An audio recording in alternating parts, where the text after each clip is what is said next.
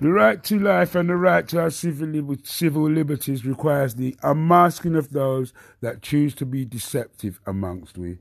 Honesty is a necessity, not only for the individual, but for the whole of society, if it is to function successfully. Amongst many, deception is regarded as a norm. From politicians to business leaders, even the common man at grassroots level relies on it. Lies and deception can have grave consequences, especially when it is used in a way that conveys having the national or community interest at heart, when in fact it is actually damaging or collapsing those interests at heart. Communities can be seriously damaged by lies. Trust and honesty are essential to communication and productivity, both at local and national level. This forms the foundation on which humans build relationships. When someone distrusts the words of another person, they will find it difficult trusting that the person will treat them fairly, has their best interests at heart, and will refrain from harming them. Such fears create the opportunity for the deceptive, lying perpetrators to generate a destructive atmosphere, eventually wearing down the cooperation that people need to build successfully together.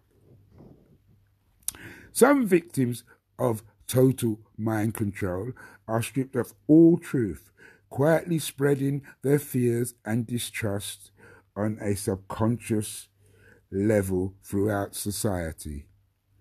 In my personal experience, throughout our community. Fortunately, it's hard to keep lies single. One lie will always call for another.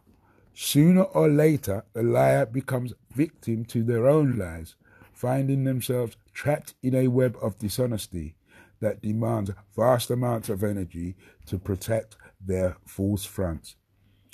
It is such a sad state to paint oneself into, telling lie upon lie, drawing unsuspecting others into their web as backup for their lies in order for them not to be contradicted.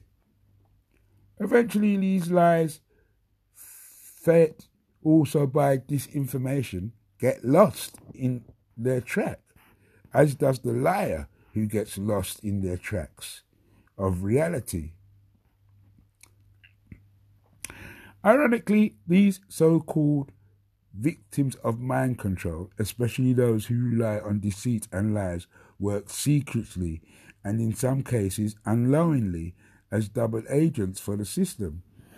They have no concept of their ignorance and are driven by a sense of power that is ultimately divisive.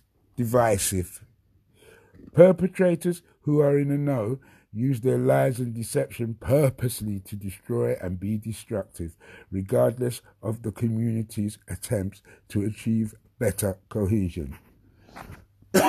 Excuse me. Such perpetrators usually have the backing of a political or racial advantage, believing they face no dangers using such a depraved and degrading approach. They say what is done in the dark will surely be revealed in the light, though such deceit and lies have been rapidly gaining support within certain communities. Only because of the people's ignorance and lack of knowledge, time eventually reveals the truth. Ignorance is bliss, knowledge is power.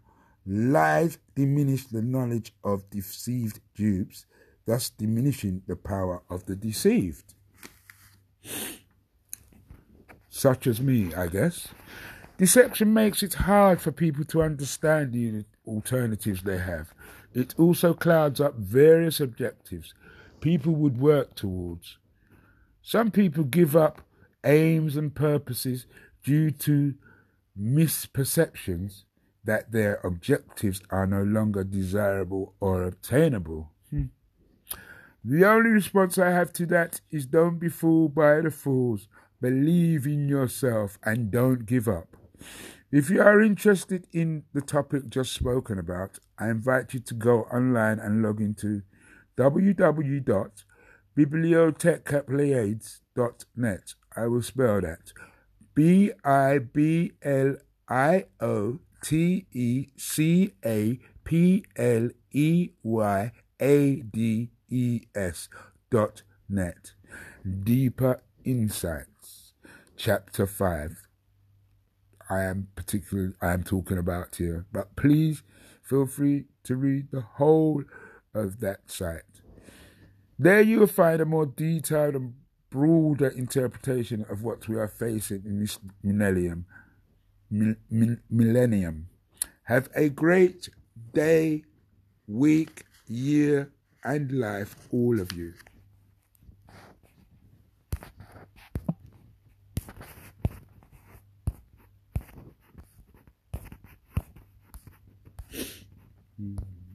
No, I don't get that.